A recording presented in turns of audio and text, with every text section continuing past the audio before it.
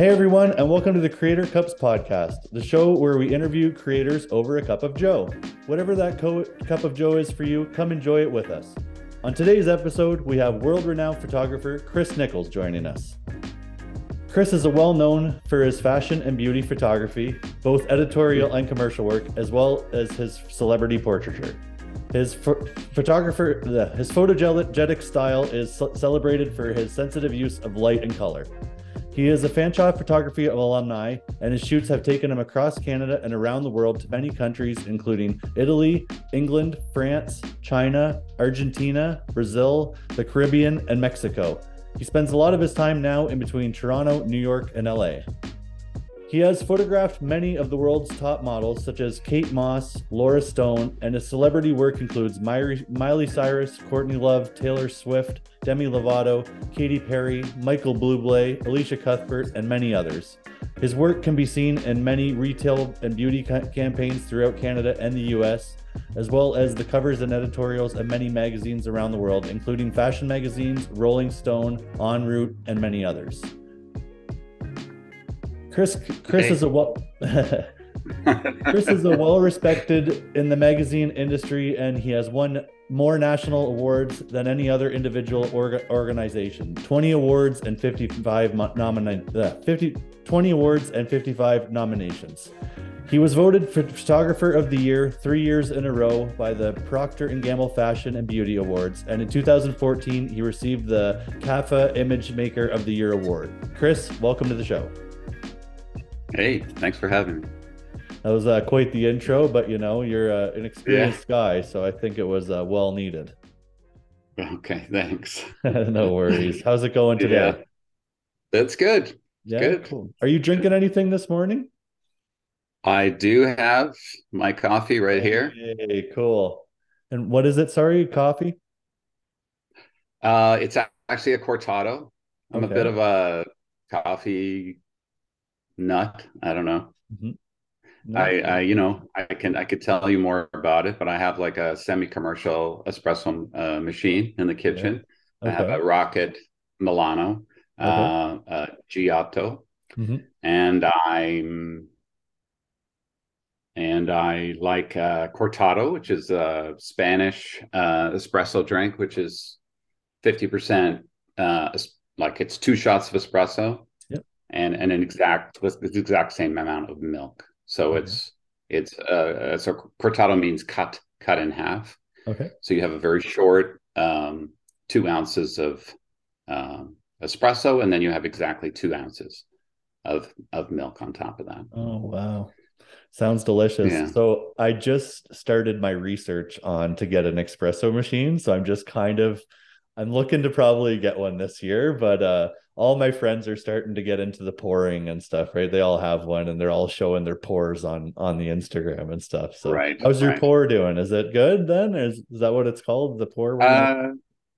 You do all that? Yeah, I like a good cup of coffee. I know you can totally nerd out on it, and people are, yeah. I mean, I have a little kitchen scale. Okay. In theory, 18 grams of espresso,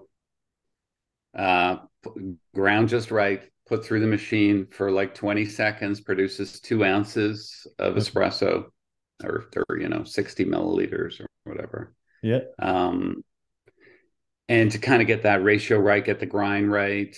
I don't have a super exotic coffee. I just buy it at Loblaws. It's Lavazza Crema e Gusto. But it's like a nice Italian blend. It's strong, but not bitter at the top end, and it's very well rounded. Oh, that sounds really nice. I got into like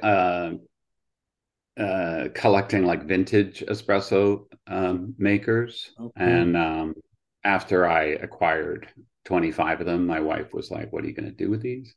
They're nice objects, and I kind of stopped looking at that point. But now they're all in boxes downstairs. But I do have the first home cappuccino maker by Fama, the Famina. That was 1950. Wow. It was made in 1950, and it's quite a beautiful. I would encourage your listeners to look it up because it is a beautiful machine. Okay, for sure. I'm sure they'd be interested. Awesome. Well, what a great piece to start the show. So, There you next thing we like to do is a bit of rapid fire to get to know our guests a little bit better and faster. So, are you ready for go. a few quick questions? I guess. All Yeah. right. Are you a morning or a night person? I think I'm a morning person now. Cool. What's your least favorite ice cream? Oh God. I mean, I like ice cream a lot. I mean, I guess maybe like licorice or something Okay. like that. Yep. Is there Yep. For such a me, thing? Yeah. it's mint. I can't stand the taste of mint, like chocolate Oh, or I like mint ice mint. cream. Oh, do you? Yeah. Oh, I'm I like, like a French mint. Yeah, yeah. do you? Yeah. I'm like, keep the mint out of it. Mints for gum and Yeah. toothpaste. Yeah, fair enough. Okay. What's your favorite pizza topping? um, I did build my own pizza oven Oh, up cool. at our lake property, up at our cottage. Nice. I, I mean, prosciutto and arugula, I think, and then Okay. some sort of spicy. Having said that, I don't really buy pizza in the city or anything like that. No. So So you like to make your I'm not a own? big pizza eater, but I do have a pizza oven, and Yep. when I make it, it's like, yeah, Oh, prosciutto, arugula, some okay. spicy oil on top. So there's a There you go. pizza game to be had. Is that what you're saying? I didn't know that there was like I've never met anybody who makes their own pizza, like who has like an interest in a lot. You know what? I mean, it sort of came up out of the blue. Like my wife just said, you should make a pizza. I don't know. We were Oh, looking at one. She's like, well, you yeah, could make one. And I was like, build yeah. one. And I was just being agreeable. And then it just got further and further into it. And I was like, Yeah. it's going to be a lot of work because Yeah. it's big and it's Yeah. got like a big canopy over it. And Oh, it's not like a cool. little thing. Anyway, people say, oh, you must really like pizza. You must really love Yeah. it. But it's more like it was just a project and I just got into it and it just thought, well, if I'm going to do this right, then I'm going to do it properly. And then it, Yeah. ended up becoming a huge project, but Yeah, that's it's a cool. beautiful pizza oven. Yeah, I'm sure it Yeah. looks awesome. Very cool. Black, white, or colorful socks? Black All or no right. socks. Black or no There you go. socks. Do you have a favorite sports team? I don't follow any sports. No? Okay. What's your favorite Canadian Sorry. city? That's okay. What's your favorite Canadian city? Um, And it's besides the one you live in, because I know you live in Toronto. yeah, I was like Vancouver, Yeah. even Oh, though I haven't really honestly spent that much time there. You know? no. Right on. And do you have a Yeah. favorite food? Is there one go-to food that you're eating all the time? Um, I mean, not really.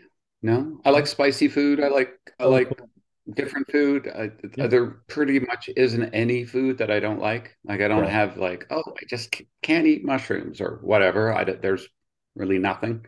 Yeah. I like Middle Eastern food a lot. Very cool. Um, Yeah, I'm like that Lebanese too. I food. really like to try variety. I'm basically Yeah. up for anything. Yeah. My Yeah. wife's family's all out in Newfoundland, so I go out there and Oh yeah. try all of their fun stuff. So yeah, I've seen some of your The cod photos. tongues and Yeah, yeah, I love yeah, Newfoundland. cod tongues and fish and brews and all the yummiest stuff. Yeah, I was going to say St. John's actually when you said favorite city, but I mean, I don't know. Yeah, I do have sort of a fantasy. My wife's from Halifax, but Oh, cool. of living on the East Coast. I mean, I like water, so I don't know. Mhm. There's something amazing about Newfoundland, Nova Scotia. Also, Yeah, I I don't know know. why I'm stuck in Ontario, but We actually lived there. So I was in the army for a few years, for almost 10 years. Broke my back skydiving. So when I retired, we moved out to Newfoundland because all of her family was there.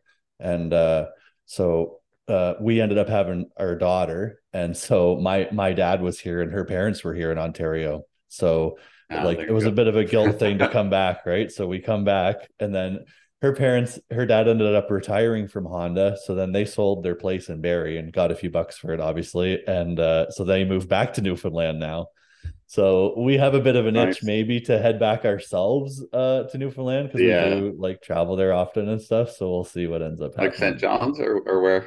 So they're in a place, Heart's Delight. So just past like about an hour past Dildo. You know where Dildo is? Have you ever been to the I've brewery out seen there it and on a stuff? map. Yeah, I know Yeah, someone yeah. from there You actually. probably looked it Okay. up from all the buzz, right? But Yeah, so it's out Yeah. that way, kind of on the lower peninsula, but off on its Right. own, kind of on the bay, they say, right? So yeah, she's a nice Right. spot. It's got like all the whales come and visit, obviously, every year and everything. So it's got a lot of wildlife Yeah. and what's happening, right? Yeah. We've shot there many times.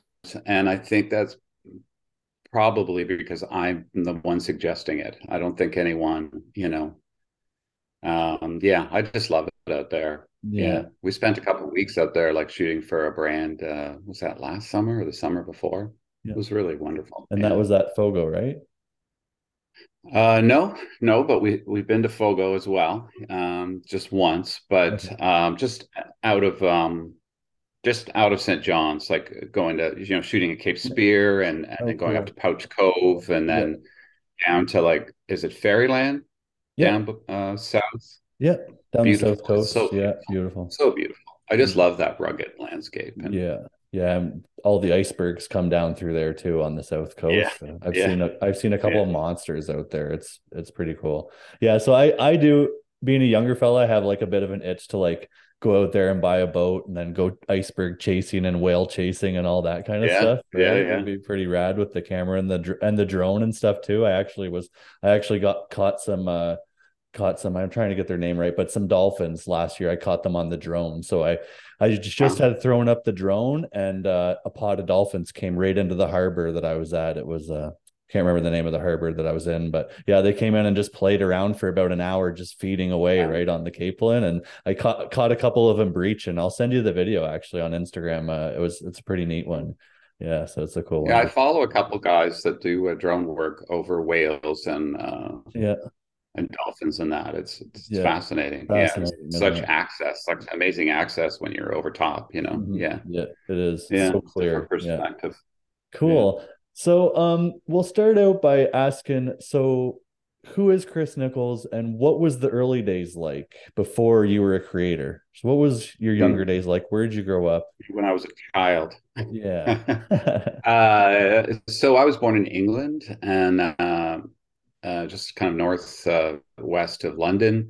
And my parents decided that there was only um, so many prospects in England for kind of lower class, just because of the class system. My father would always say, there's only so far that they'll ever let you get, like you're never going to achieve a lot. And Mhm. moved to Canada, so we moved to Canada, and he never looked back. He actually never went back to England once, even. Canada's the best country in the world. I grew up in Oshawa, which is just east of Toronto, and Oshawa is like a factory GM town, and um, and so it's a bit of a I don't say it's not very artistically supportive, I would say, Mhm. because it's just factory workers. It's a bit of a redneck town, a bit of a rough place to grow up, actually. Mhm. And then I went to Fanshawe College to take photography against my parents' wishes. My older brother's a writer, and I think my parents wanted both of us to have some sort of career that was much more secure and not be creative. But I hear that story a lot actually from a lot of young people. That they want to follow their dreams, but their parents want them to be engineers or they want them to be in banking or they want like I understand that as a parent. I understand like wanting your kids to have secure jobs and Mhm. you know So um what was it that yeah. made you And then pick I went up to the camera? Fanshawe and took photography. What was it that made you pick up the camera? Like, what was it that made you go to Fanshawe? Like, was there? um Initially, I couldn't figure it out. Like during high school, like there were camera clubs and stuff like that, and I never Okay. belonged to any of them. I actually wasn't that interested in photography. I mean, any more than anything else. And Mhm. um, what I what I recognized that I really liked is I liked being out in the woods, and I like being by myself a lot. Okay. So I like and what I did not recognize is what I was, it's like I would go canoeing, I go kayaking, I go hiking, I go for hours and hours, and I love the fact that I could be like deep in the forest, or and no one knew, like I was explorer man or whatever. And so I kind of thought like, well, what I'm interested in is nature and forest, and I was reading a lot of magazines about that sort of thing, and So I thought maybe I would get into forestry actually, Hmm. and actually went to one of the colleges and like looked into that. Thought maybe that's what I want to do, but instead I took a year off and I did volunteer work across Canada. Oh, very cool. And during that time, I took a lot of photographs, and people started saying, "Well, you're really good at that, you know." And then I sort of connected like what I was doing when I went out into the woods. Is I bring my camera, always brought my camera with me, and I would record like what I saw, and then I'd bring it back and show people, and they would be like, "Wow, that's amazing, you did that," you know. Yeah. And then I'd be like, right, I'm good at that, you know. And I even had an instructor at Fanshawe say, like, probably most of you are here because someone told you you're good at that, you know. I was like, Hmm. yeah, you're right. That's Wow. That's and that just clicked for me too. It's the same with me. I remember, yeah, a lot of people have been said, a lot of people said before I started doing photography that or before I took photography, obviously, which is more recently than you, but it's the same thing. A lot of people said I was good at it before I actually invested into it for sure. yeah, and then it didn't really connect with me. Then I was sort of like, right, why didn't it occur to me that that's why, you know? It just Hmm. took me a while to figure it out, and I can understand how a lot of young people don't know what they want to do when they get out of high school, and that there's a lot of pressure to say, "Well, what do you want to be?" You know, it's like you speak to a 16-year-old or an 18-year-old. It's like, "Well, what are you going to do?" And then they Hmm. all, I don't know. Yeah. I didn't know either. I sort of had a rough plan that I was going to buy a motorcycle and go to Florida. Hmm. That was my plan after high school. Yeah. I'm really glad that didn't turn out And because was there like really a fire burning like after you started like at Fanshawe? Like was there you're like because like I know for some people it's kind of like, yeah, I want to do photography, but I'd also like to do it like or were you like, I'm doing this photography thing, like this is what I'm gonna do, you know? Or was there a bit of a yeah, I no, I didn't really could be have a a plan. photographer, but I'm like, sorry. Yeah, I No. didn't have a plan B. Like I didn't entertain the idea. And I know a lot of people say about the arts generally, if you have a plan B, then just go to your plan B because if you already have a plan B, it's too late. You know, Yeah, like hey, if yeah. you only have a plan A, and having said that, I was certainly discouraged along the way. Like things didn't, you know, yeah, I don't think I had a plan B really. Yeah, No. cool. I had I was optimistic that it was reasonable to want to do it. At the same time, I don't think I ever thought I would make any money at it. Like I always thought I would be a poor artist, like doing something cool and creative, but not really making enough to live on, but Mhm. not like to any level of comfort. Yeah. And then even years into it, my other friends all went to university and college, and then they came out, they got these jobs, and in their late, mid 20s, all of a sudden they were like, "Oh, I'm gonna, I've got a car now, and now I've got we're going on, we're going skiing out in Whistler. You should come along," and I would be like, "I'm a photographer. Like, I don't have any money. Like, I'm Right. trying to follow my dreams."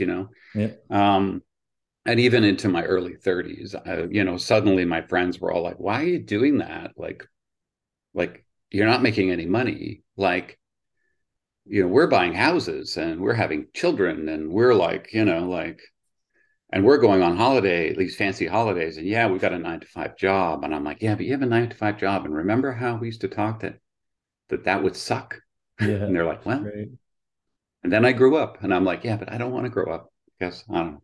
So, so yeah, there were times where it really seemed like it wasn't going to work out Mhm. when I owed the bank a lot of money. And even, but there was always, I always sort of thought, well, I'm not going to make enough money. But then it turns out that I did. So, yeah. Yeah. Very Yeah. cool. I don't know. I never had a plan B. No. Yeah. So how did you end up in fashion photography? Um, I went to Toronto and I applied to be an assistant at every photographer I could possibly find. And this was, of course, pre-internet. And you followed every little lead, every Mhm. little name, looked everybody up in the phone book, called them, went and saw them, and nobody was hiring. And I did that for months and months and months, Oh probably wow. 6 months or longer. I was working at Black's Cameras, selling cameras. Mhm. Um, And then I got a tip that there was this photographer who seemed like a bit of an idiot, but here's his name, and so I went and met with him, and he said, "Well, I know this other person that might be looking for someone," and it just so happened that day his assistant didn't show up for some reason. He was like, "I need an assistant today." So I was in those days, I mean, I didn't know. I was going for a job interview. I thought, well, I have to wear a suit, so I'm wearing a suit, and he's making fun of me that I'm wearing a suit. But anyway, I took the tie off and we worked all day. And then he said, well, actually, I'm shooting tomorrow too. Can you come? And then, oh, I'm shooting next week. Can you come? And then, what do you think about working for me full time? So then I worked for him for a Cool. while. Yeah. And I know no interest in fashion. Like, it was just a totally new world to me. Like, but they were really fun people, and we were doing creative work, and it was exciting. Like suddenly I was needed there, and I fit in, I think, and I had a lot of technical knowledge from going to Fanshawe actually, Mhm. whereas a lot of these other guys, photographers, didn't go to college. They were just sort of making it up and going on their own bravado and saying, I'm a photographer, but I don't actually know what I'm doing. So then I just started, and then after a while, I thought, wait, if these guys can do it, I can do it. This looks like a lot of fun. I'm not interested in fashion, but I'm interested in doing creative imagery. And I think fashion is like the one area. Originally, I thought I wanted to be like a rock photographer, like photographing like bands for album covers and stuff like that. But I kind of quickly realized that that's a pretty small market. And, as with a lot of things, I think, like everybody would love to shoot Led Zeppelin's album cover, and they would do it for free, because it's Led Zeppelin, it's like, and then there's a lot of musicians that you've never heard of that are never going to succeed. And well, that's where the money is photographing these people that are, and I know you have to work your way up. But I realized that I didn't belong in that music world. That's for sure. But the fashion world just seemed like a lot of fun, and they were nice people, and they were eager for creative ideas. And I just feel like I fit right in. Very cool. Yeah. That's very awesome. I hope I find that myself. That's very cool. And I'm sure But a it's lot of not like people do. I don't follow, I mean, I appreciate fashion. Mhm. I, I'm not like, I don't know. I like the contrast of it in that I like, I still like being out in the woods. I Yeah. still like being out in nature, but it's kind of cool that sometimes I can do that with fashion photography. Like sometimes I can convince a client that we need to get a helicopter to the top of a mountain in Whistler to shoot in the snow in the summer, and I don't know what other kind of job would allow me to do that. I don't know, like, and then it's sort of super fun. We all got helicoptered up onto the glacier, like we did our shoot, we called them back, they come and pick us up, and I don't know. That's not about fashion, but there's like a real excitement in that, Mhm. like,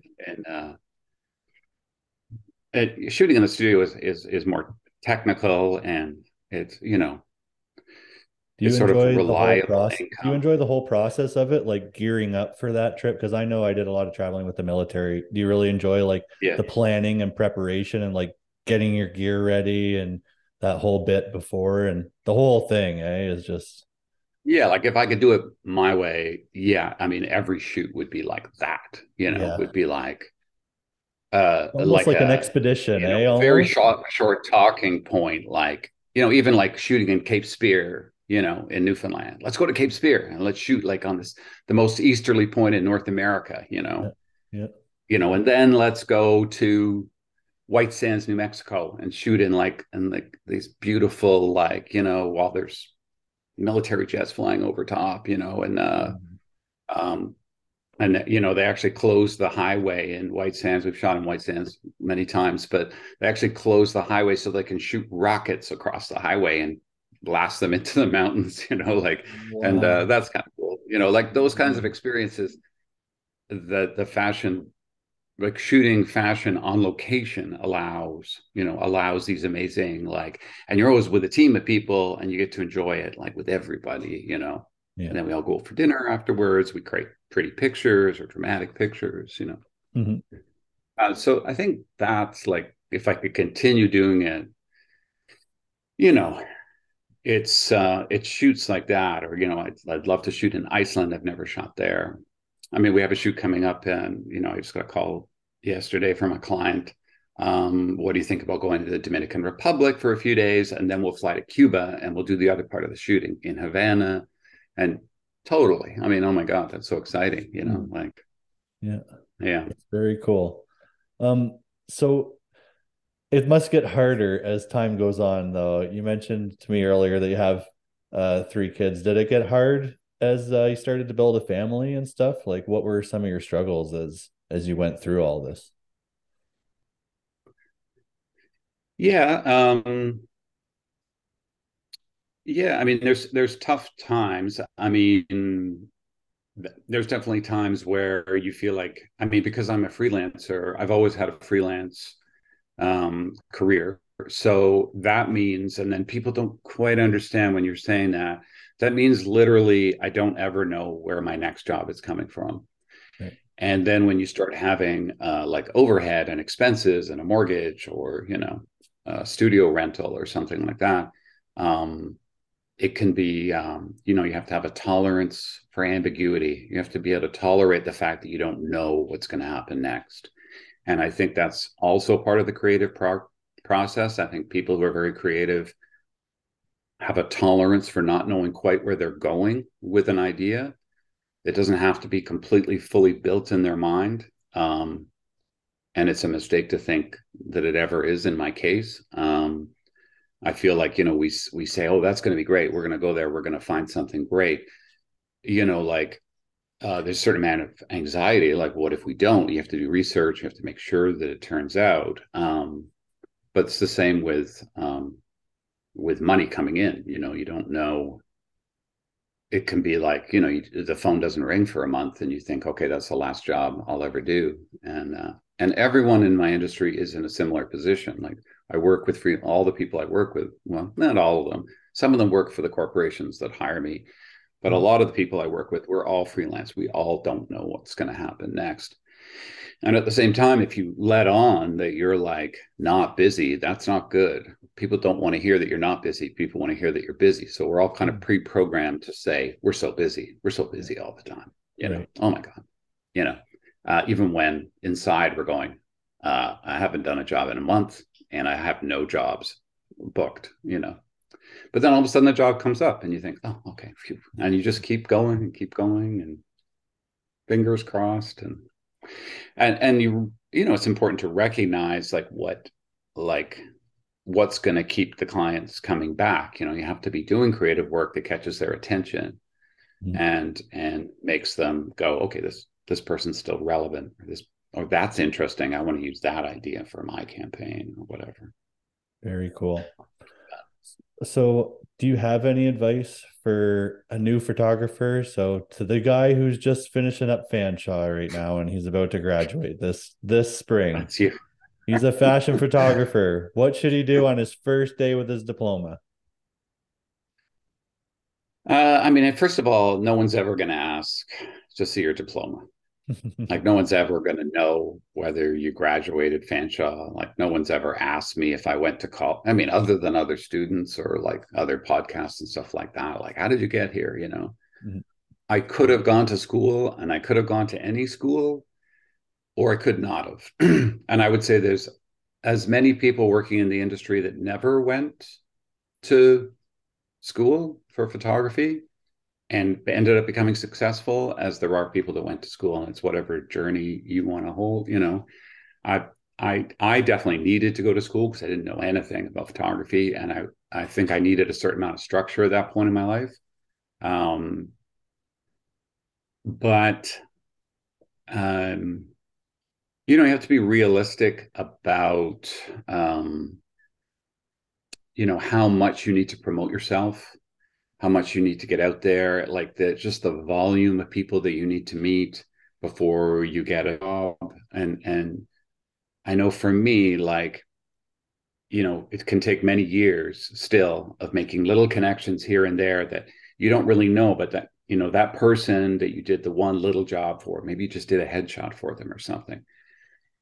Then they go on and work somewhere else. And when the bigger job comes up, and it could be years later, probably is years later. And then they're like, we need a photographer, that guy, Yeah. But meanwhile, that's years that have gone by. So you need to connect and do every piece of work that you can possibly find. And you never know what work is going to be a dead end and what work is going to lead to something else, you know? And you have to shoot a lot of stuff for free. You have to shoot a lot of stuff for your portfolio. That's just your creative work because you're keen on doing it. Like if you want to do drone work, you have to be out there shooting with your drone like all the time, right? And building up that and building up that. You can't look for like a return on it. Like it's an investment you have to put in like years of work. Mm-hmm. One little story that I tell is someone asked me to do a shoot for like a hair salon, and I remember it was $300, and in those days that was that was enough. That was enough to get my attention. But basically, I would do anything for anytime people asked me to do anything, I would say, yeah, okay, I'll do it. I'll make it work. Yeah. So I had a studio at the time. I was my very first studio, which was pretty rough. And he said, okay, well, if you can find a female model, we have like, no money for the model, like, $100 or something. And he said, I'm going to use my boyfriend for the male model. And I was thinking, oh, great. Like if it's your boyfriend, he's not a model. He's just somebody that you're in love with or whatever. For whatever reason, I was thinking this guy's not going to be. Anyway, he came in, he was a pretty good looking guy. So it worked. And then afterwards, and it was for like a local hair salon in Toronto. Like, I don't know, like it's so easy to think that's never really going to go anywhere. But then this guy, the boyfriend afterwards, asked me, like, he said, I'm kind of trying to get this makeup company started, and it's for makeup artists. And I don't have any money. But if you're interested in doing creative work, then maybe we could do something creative together. Like, I think it's pretty cool. We're starting to get some traction. And I was just sure. Yeah, I want to shoot. Like, great. But, in my mind, I'm going, I'm doing this job virtually for free. By the time I make prints and do everything, like I'll make $100, and now I'm going to do another thing for free. Anyway, the company was Makeup Artists Cosmetics, which is MAC Cosmetics now, MAC. And MAC Cosmetics became a massive international brand, right? And in the very beginning, we just did it for free. And Frank, the guy's boyfriend, wanted to take some pictures, like it all seemed kind of stupid, like quite honestly. Even at the time, I thought, but I kind of need some beauty pictures in my portfolio. So maybe I'll get to work with a makeup artist that'll then connect me to another job, something. I don't know. But instead, I ended up shooting for Mac, and then Mac grew and grew and grew. And then they started having money. And then I was doing international campaigns for Mac Cosmetics. And I never saw that coming. Like I never, ever saw that coming. And then people would say, oh my God, like, how did you get to shoot that? I'm like, well, that's the story. I mean, and so, people getting started in the business at the same level, building up with common interests, that have overlapping interests. And you never know like who your friend is that, sometimes it's easier to spot like people who have but no one's going to come and drop some huge opportunity in your lap that's going to be ready made like at the beginning, right? I think that's Is there a way that specifically for the fashion industry, is there a way that you could stand out amongst your peers? It's as simple as taking amazing photos, and that's a bit of a, it's like you could. I mean, not all fashion photographs are good. Not all fashion photographs of mine are good. There are certain photographs of mine that kind of show that I'm better than a lot of other people, I would say. Mhm. And then there's other fashion photographs that I do that just sort of show that I'm on a pretty good playing ground with everybody else. And what you need are those better pictures, and it's as simple as that. Like it's like the truth of it is like you could be a successful photographer, a fashion photographer, or any kind of photographer, drone photographer, or like a corporate photographer if you had certain photos in your portfolio, because people would just recognize, they would just say, that's amazing, that's great, Mhm. and it's like a hit song, there's plenty of people that play guitar and sing songs, and you go to any bar on a Friday or Saturday night and there's bands playing. What's the difference between them and Kendrick Lamar, or I don't know, like Billie Eilish, or someone who's really knocking it out of the park, like these days, where you just listen to it, you just go, that's amazing. Like, I don't know anything about music, but that's a great song. I don't know anything about photography, but that's a great picture. I don't know how you did that or how you thought of that, but that's great. So it's a bit like that, in that you need to wow people. It's not enough just to be doing it, not enough just to be good, good enough. Yeah. I tell people, if you do a good job for a client, you'll get paid. Probably, not Yeah. always. If you do a great job, you'll get the job next time. If you exceed their expectations, they expect you to do something and you do it, great, you get paid. But next time around, like, okay, he did it, but did it just blow them out of the water? Like, oh my God, he worked so hard. He produced an amazing result that I was not expecting. We got a great response from it from other people. When I show other people these pictures, they're like, wow, that's really good. That's great. Yeah. That's the reaction you need.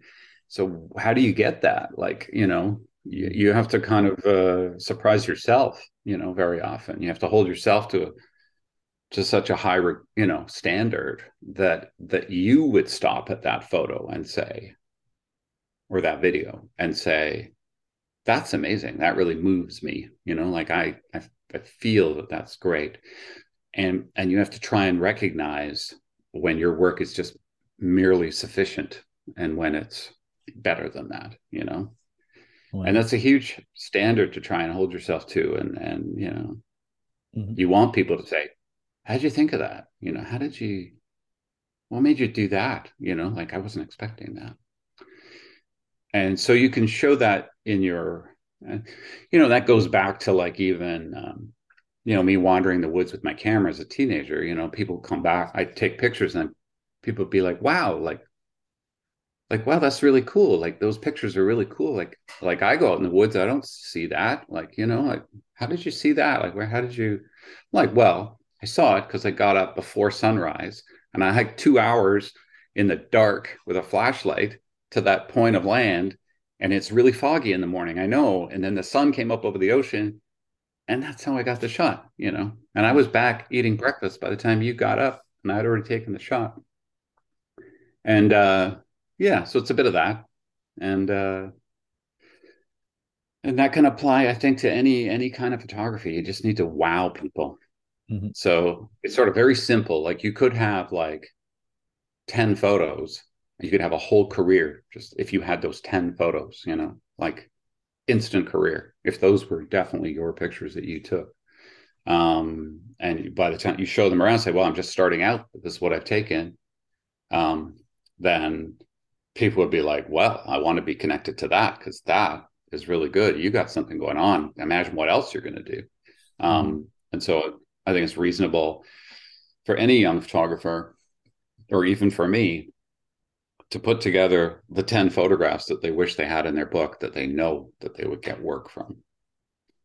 And, how do you know? I mean, I don't know. They're just 10 photographs that just inspire you and say, like, if I had a portfolio that looked like this, I think I would be working. I would think I would be so proud that I would just go into people's offices and say, look, I took these. Like, now you Yeah. better hire me. And Yeah. because these are really good. And it doesn't matter what it's of. I mean, models do that. let's say, as a model from Edmonton or something. She'll do a lot of photo shoots with a lot of local photographers. And then sometimes they'll come to Toronto or go to New York and take some pictures, whatever, just like creatives. And then the agency will just take the very best photo, throw out everything else, take one or two photos from their very best photo shoot where they really look amazing. And then they'll come to photographers like me or other, and they go, there's a new model. She only has two pictures, but they're amazing. And I'd be like, oh my God, like those are her only pictures. I want to hire that girl, because she's just starting out. I want to be a part of that. I don't know. They don't show me all the rest of the stuff, which I've come to learn there is a lot of extra. There's a lot of bad pictures before you get the good ones. Yeah. But it's the same as photography, like if you were to say, take your very best shot and say, this is me, I'm a photographer. Mm-hmm. Wow, what else have you got? If the next picture is not that good, well, that was a fluke, Yeah. So that's the other thing. Don't show people bad photographs. Yeah. Period. Don't make excuses. Like, don't make excuses. Oh, well, it would have been better if I was there later, or if I had the better lighting equipment that day, or people never want to hear that. So don't ever even just, this is it, this is what I do. If you have to make excuses, then you have to reshoot it. I'm working on a little personal project right now, and it's not photographing people. But I went out, and it takes me like long days to do this. It takes a fair amount of travel to do this. And I went out and did it once, and I came back. I was like, no, I'm not happy with it. So I went out again, and I went out again, and I went out again. And then finally, in the end, I was like, I don't think the quality of the camera I'm using is going to do what I need it to do. Mm-hmm. And it was really my wife that just said, well, you're just going to have to reshoot it all. But I'd already put like, I don't know, 100 hours into it. And I was like, no, like, I'm not going to reshoot it. Yeah, Are you kidding me? I put like 100 hours into this. And she's like, I think if you really think about it, the result that you want in the end, the quality that you want, it'll always hang in your mind that you could have done it better. And I was like, damn it, you're right. Yeah. So I started reshooting it. Back out. Give me that. So I'm in the middle of reshooting it, but anyway, yeah. So how do you find out about your personal projects? Do they get released, or? It's an idea for like a gallery show that I have, and I haven't talked to many people about it, so I'm not going to really talk about it publicly right now. Keep our eyes peeled. It doesn't have people in it. Cool. It's funny that people said to me in the industry, like, oh, like I'm like, I feel restless. I want to, there's not as much magazine work as there used to be, and I want to do something. And they're like, you should do a personal project. And I was like, yeah, I was thinking of doing this thing where doesn't involve anybody except me, and kind of going back to my roots where I'm just like, it's just me and my camera. There's no other people, there's no team, there's no fashion. Cool. And they're all like, oh, well, that isn't what we meant. We meant like something personal in the fashion world. I'm like, well, no, I'm not going to do that. But bring all of us, right? They're like, oh no, that sounds weird. Ew. Oh, I don't know. Personal project. We'll see. It's more. I heard you mention more about the land. Let's just say. Okay. It's not. It's. I don't know if it's fair to say it's landscapes, but it's a kind of landscape. Yeah. Very cool. So who knows? And maybe people will go like, sick to photographing people. Yeah, or people might go crazy for it too, right? You never know. This could be your. You never know. Yeah. Follow up with it. You never know. It could be your new creative direction. But yeah, I mean, I think you just always have to be trying to, just being freelance. You're just always chasing something. Like you have to chase like what, you have to show people. I think creative people always have to kind of turn stuff out and kind of get it out there, and I still think there's like tons of shoots that I haven't done that I would love to do and love to have the opportunity to do. It's not like I feel like I've shot everything. There's so many different ways so many different locations, Mm-hmm. And do you Yeah, still just love using your camera? Like you just love having that thing in your hand or not really. no? It's a weird thing, but I don't like equipment. Okay. I never liked talking about equipment.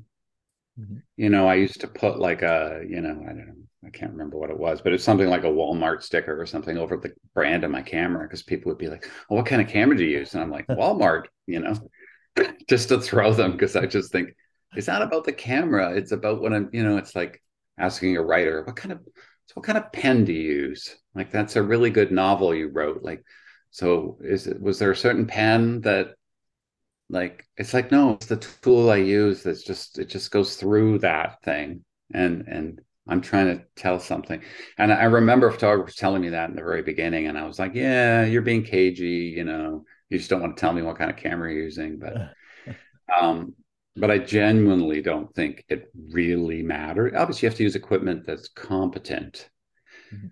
but you can hand the best camera in the world to like a bad photographer. It's still going to be bad photographs. They're not going to be any different. They may be sharper, but even sharpness is not necessarily a good thing.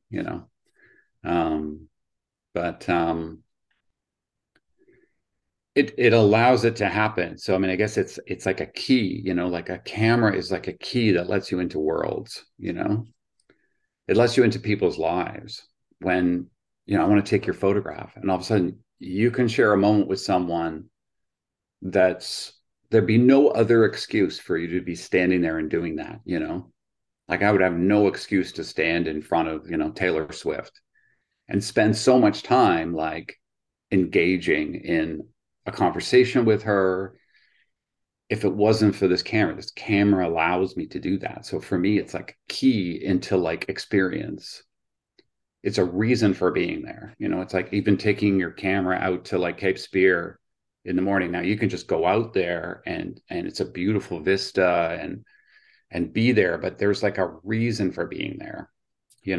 If you're just standing there, people would be like, "Oh, so what are you doing? What are you doing out here in the woods?" And it's like, "Oh, I'm taking photographs." "Oh, okay. Oh, good." Yeah, that's That's cool. valid. That's a Yeah. reason for being here.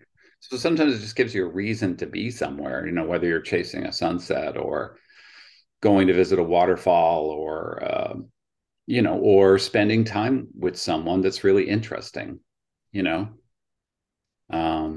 I've photographed, lots of interesting people and being able to just stand next to people that I just think, well, you know, I don't know why Taylor Swift would want to spend the day with me other than for that. Like I don't know what other kind of, and and there's lots of people that I would love to photograph, and it's really like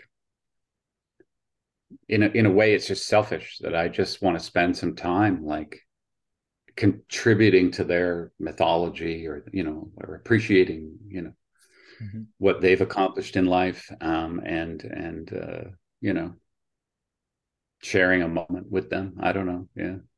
So you mentioned Taylor Swift. Can I ask you, do you have a favorite celebrity or model that you've worked with before? Do you have a favorite one that you like to see around that you guys are kind of buddies Yeah, or people always ask those questions. Like, "Oh, what's your favorite photograph and all that? What was yeah. your favorite picture you ever did?" And I don't know that, like in the moment. I mean, sometimes photographing celebrities is quite difficult, not because they're difficult, but because there's a lot of anxiety associated with it. Everyone's anxious about it. Their people are anxious about it. They have people. Uh, you know, whoever it is, doesn't want to start. Like we shot Lord, and we are supposed to shoot her at 9 o'clock in the morning down in Texas, and we'd all flown there. We'd all, and then she doesn't want to start that early. She'll come at 10. Okay, now she'll come at 11. Okay, and now she has to leave at 4. Now she has to leave at 1. And now she's hungry and doesn't want to do that picture. And then her publicist is like, well, this room's too cold, so can we do it somewhere else? And it, there's a lot of anxiety and a lot of pressure to do a good job, you know. I wanted a great picture of Lord for my portfolio because I know it then gets me, and it also gets me the next job, so it's a little hard to say like that I enjoy it in the moment. Sometimes I don't enjoy it in the moment. Sometimes people are like not that friendly. There's just a lot of anxiety because, there they are because they have to be, and but the pictures turn out great, and then everyone's like, "Oh, that must have been so great." And it's like, well, yeah, it's Yeah, hard. we got through it, eh? We And got through it. she was really late, and then she had to leave, Yeah. and then we ended up having so little time. And then sometimes, we're just shooting like just, I don't know, just a model, but they're really interesting and friendly, and we just it's just a pleasant day. We get nice pictures. I have a hard time saying like what I like. I've done so much stuff, so I don't really know. Yeah. There's a Certain lot. stories stand out, and very often those are stories when things go wrong. And there's a certain amount of excitement when things can go wrong, and potentially, obviously, you don't want anything to go really wrong. Yeah. But when people ask for stories, they don't want to hear the stories about when everything went right. They Yeah, want to hear the right. stories when things went wrong. Like not terribly wrong. Well, it's okay if it's terribly wrong if it's with someone else, Yeah. but they like hearing the excitement of the. And I often think like if you could engineer a little drama into every shoot, it would make every shoot more interesting. Mm, And I think the way we do that sometimes is by setting up ourselves for like a dramatic premise to the shoot. Like when we shot in the desert for yeah. Dress to Kill magazine, there were a lot of things going on there. We had these giant balloons. We were like, we had this dramatic location. Was the model going to, at the last minute, it looked like the model wasn't going to make it. Are we going to get the clothes? And then it turns out to rain half the day, and then the wind, and, like, it's a great story. And in the end, those are the things you remember. You don't remember the stories where everything went right.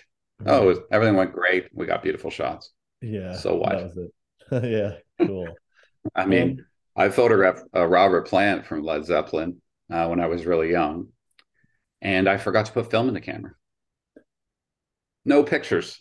no. No pictures. We did a virtual photo shoot together. I spent a few minutes with him. I only got like 3 or 4 minutes with him in a Yeah. hotel room. Oh my Yeah. God, I'm such a big fan. I love your work. Oh my God. Okay, stand over here, stand over here, lie on the bed, do this, do that. Like, sit by the window. All right, your time's up. Go. I get outside. I'm like, oh, fuck. No No. film. But those are great stories. Yeah, Those are that great is a stories great story. afterwards. In the moment, Yeah. it was panic. At the time it wasn't But yeah, so fun. Cool. but in a way, I spent time with Robert Plant, and it did not involve photography. Yeah, There were no cool. pictures. Oh, Yeah, cool. yeah, I guess. So can you tell us about where you think the photography industry will be, specifically, obviously, fashion photography will be in the next 10 years? Where do you see the industry going? Any changes coming? I mean, there's been a lot of huge changes in the last 5 years, I would say, and um, so what's happened is that with fast fashion and the just increase of like e-commerce uh, over kind of bricks and mortar stores, so many businesses are thriving in e-commerce. It's really hard to get people to go into stores, and so people are putting a lot of priority on e-commerce. And then what they've learned from e-commerce is that people get bored really quickly, and people generally are just have no attention span anymore. And so if they go to a website and it looks the same as it did 2 days ago when they looked at it, it registers that like I've already been here and there's nothing new. So there's a huge pressure on retailers to change their website constantly, reorganize it, put different things at the top, web banners. And so as a result, they need way more content than they've ever needed. Like it used to be that fashion would have a season that you would do a campaign for a brand, or a store or retailer, and that would be fall, you know. So fall would, you know, start in August and would run through till it's Christmas, you know, and you'd get, so all those pictures would be used in the store, in mostly in the store and in magazines.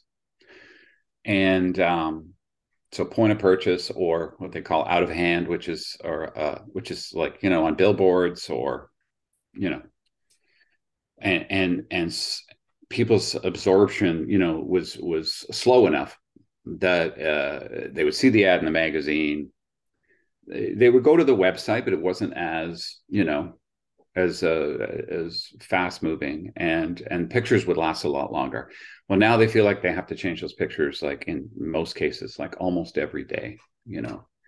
So there's a huge content, like it's way more content than they need. They also need to sell way more items of clothing. Like it's just so many, you know, where they used to sell maybe like, you know, 300, you know, items of clothing in a year, different shirts and tops and stuff like that. Now it's like 3,000, and they buy smaller amounts, photograph them, sell them, new product, new product. So it's like little collections coming out all the time. Uh, and so photography, so now I'm being requested to shoot like far more content than ever before. So when it used to be reasonable that we would take 8 or 10 photographs in a day, it's now reasonable to produce like 50 or more in a day. Mm. And day after day after day. So when the retailers are kind of struggle to kind of figure out like how to deal with this, in the end, hiring people full time in their office, and having an e-commerce studio on site is really the only way they can afford it. So then you have, and so then they pay these e-com photographers relatively little, and they're like almost full time, which, you know, which is a different kind of photography that never existed before. And campaign photographers, like people who actually produce, like, so then they struggle back and forth and try to figure out, like, well, now we've hired these e-com photographers and we're paying them virtually nothing, but they're also not very good. So then I get called in to try and teach them how to be better. And I charge them to teach their e-com photographers. And I've done this with lots of brands. I go in for a day or two and I say, okay, light it like this, light it like this. You want this, you do this. Here's what you're doing wrong. Like, this is how what would make it look better. And then the e-com photographer, but really this person's getting paid relatively little compared to, you know, a campaign photography. And then the campaign photography still exists. They still need to make it like, you know, it can't all be boring on a white background. They need some fancy pictures sometimes where, you know, but even then there's like a lot more volume necessary. So, you know, we just produce a lot of volume, a lot of variations, and then they just populate their website between my photography and the other photography. Increasingly, you know, a lot of brands are not even hiring models. They're just using heads and arms and stuff, and they're photographing the clothes on a Judy, like on a form, and then they're just photoshopping heads and hands on, changing the skin color, and now increasingly what I'm seeing with, like, you know, with what AI is doing, I feel like the next step is that they're going to use AI generated people that are not real models, that that can basically buy a person's face that does not exist in real life, that's very, you know, attractive. They can buy like a selection of people with their heads all at different angles, and then they can basically just do it all like in Photoshop, and they don't have to hire a photographer. They'll still need a stylist probably. But it reduces, because it's all about trying to compete with everyone else, and it's all about trying to pay as little as possible, so that they can, you know, so they can make more money. And unfortunately, that's what I see happening. So, and that's not interesting. None of that's interesting. That's not got anything to do with why I ever got into this. I mean, I'm hoping that they'll still want to go on location, but even now with, like, you know, I mean, you can Photoshop backgrounds into pictures. People do that. Like, why go to Miami? We can just put them in the studio and then just make it look like they're in Miami by like photoshopping. You know, it's a lot of Photoshop, but I think as AI gets smarter, I think it'll be increasingly um, just a no-brainer that you can take the clothing like some kind of a CG representation of the clothing, and you can put it on an AI generated model and on an AI generated background, and you can just run with that. That uh, and and you're saving a ton of money, and it's just someone sitting at a computer in the end, like monitoring all that. Wow. So that's where I see that going. Yeah, very I cool. still do think that there's a place for photographers in there, Mhm. but a big chunk of like what used to be, fashion photography has been taken away. I see. So, like, does that mean that Adobe is investing heavily in AI? Like, that's gonna like I mean, I don't know that who's Adobe investing is, in all but this AI to do all this work? everybody is. It's Everybody. huge. Yeah, it's huge. You go to like Shutterstock now, which is like a stock photo agency, and that used to be I'm with Getty, and used to be able to make some money from kind of stock photography. People would buy like, oh, I need a picture of a mountain or a sunset or something. Well, now you go to that stock agency and it just asks you, what do you want? And we'll generate that picture for you. That does not mean going through their files and finding a picture. That means that they will generate a new, completely original photograph of whatever you're asking for. It's not very good at rendering people, but it's very good at rendering objects and architecture and um, you know. So that's a little frightening.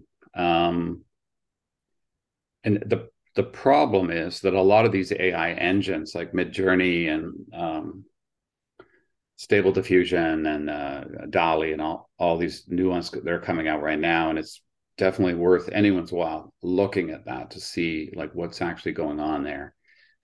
They're using like a lot of photography and art from the history of photography and art to create those images. So they're effectively stealing.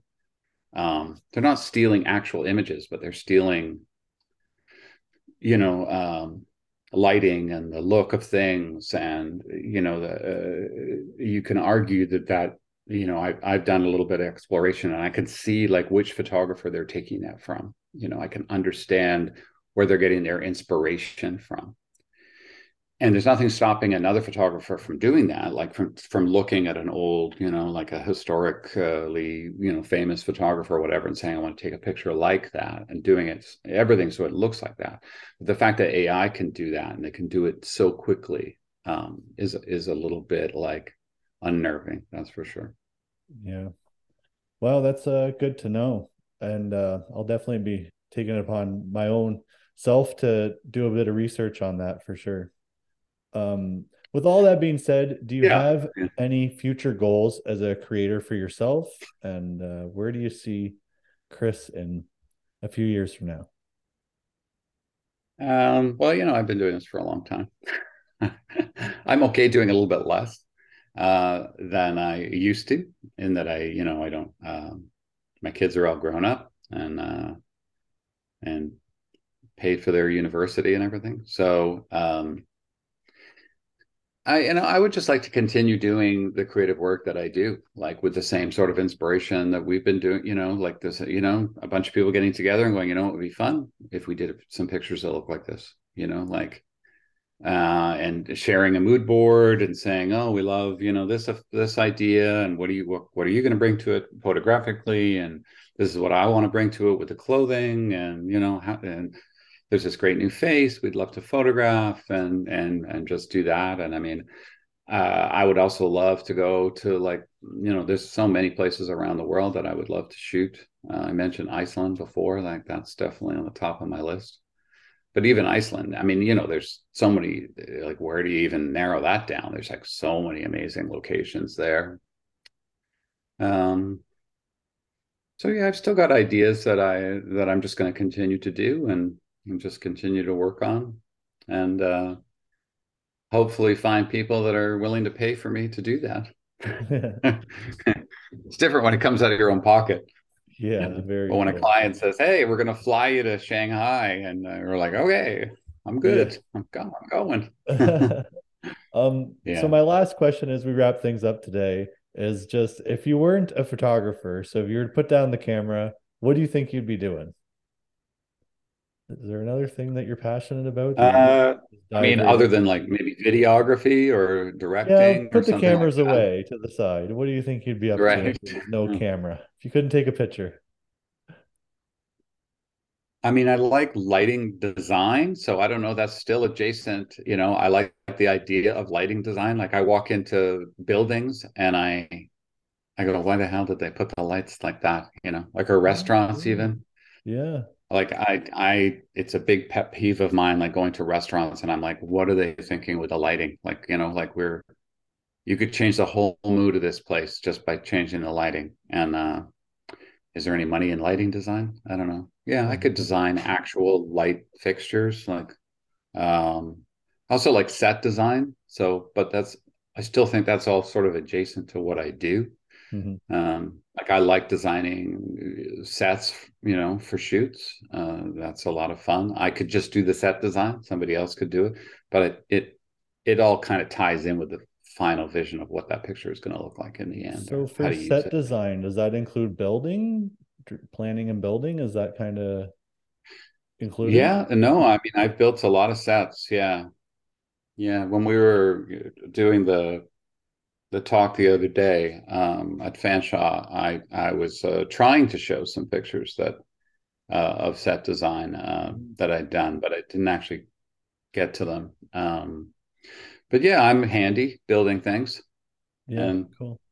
I can kind of see uh, and the people I work with. I work with a lot of assistants that are also my team. Like they're also very handy at building and problem solving. So it's like when we start out with an idea and we're like, we want it to look like this, but I mean, for photography or film or whatever, it only has to last as long as the photo shoot, and it's torn down afterwards. So it's a bit of a facade. It's not like Yeah, it's just what looks cool. yeah. What can you do with foam core and Very cool. Yeah, right on. Well, I and can't wait a to, little bit of wood. yeah, right on. Well, I can't wait to be able to design some sets myself for sure. So in the future. So, is there anything else that you'd just like to add? Anything you'd like to say to my viewers as we kind of wrap things up here? I don't know. I mean, yeah, there's a lot of there's a lot of satisfaction in following the creative progress process that's in your mind, and I think I wouldn't have it any other way. If I could go back and do it again, I'd just do it the same way. I mean, I think get your ideas out there, and um, I would say kind of discipline yourself to sit down and think of ideas. It's something that most people don't do. They don't sit down with a blank piece of paper and go think, like just think of things, like it's easy to then fall into, oh, I'll just look that up on the computer. I've got an idea. I wonder if anyone else has done that, or, like you can get to that stage, but very often just sitting and thinking and writing. I think writing or drawing um, is a great step. And I don't think it's really easy to avoid it, even for me, because it's hard. It's kind of hard to be creative. Um, but it pays off. That's And great have a cup of advice. coffee while you're doing Yeah, cheers, Chris. And that's something actually I struggle with. I've been meaning to do more writing this year, and I'll definitely take your advice on that for getting out the notepad more often and doing some sketching. I do enjoy it. I do enjoy sketching and drawing and writing and stuff. So that's Yeah, and if we'll you need can to. force yourself into solving a problem, like sit down and write, obviously you don't have to be like poetic about it. Mhm. It's not about writing well. It's just trying to get ideas out. And um, I find that's very fruitful in the end, difficult and fruitful. But if you can focus on that and turn everything else off, I think it's I think that's where, that's where your creativity is. So try and break into it. Yeah. Very cool. Well, thank you so much, Chris. I really appreciate you taking the You're time to come welcome. on the show today and speaking with me and everything. So, just so everybody knows, you can find Chris at Chris Nicholls Photography on Instagram, and chrisnichols.live is his website if you ever want to check out his work and his portfolio and get in contact with him. Again, Chris, thank you so much to all the viewers. Thanks so much for watching, and we'll see you all next time. Cheers, everyone. Thank you.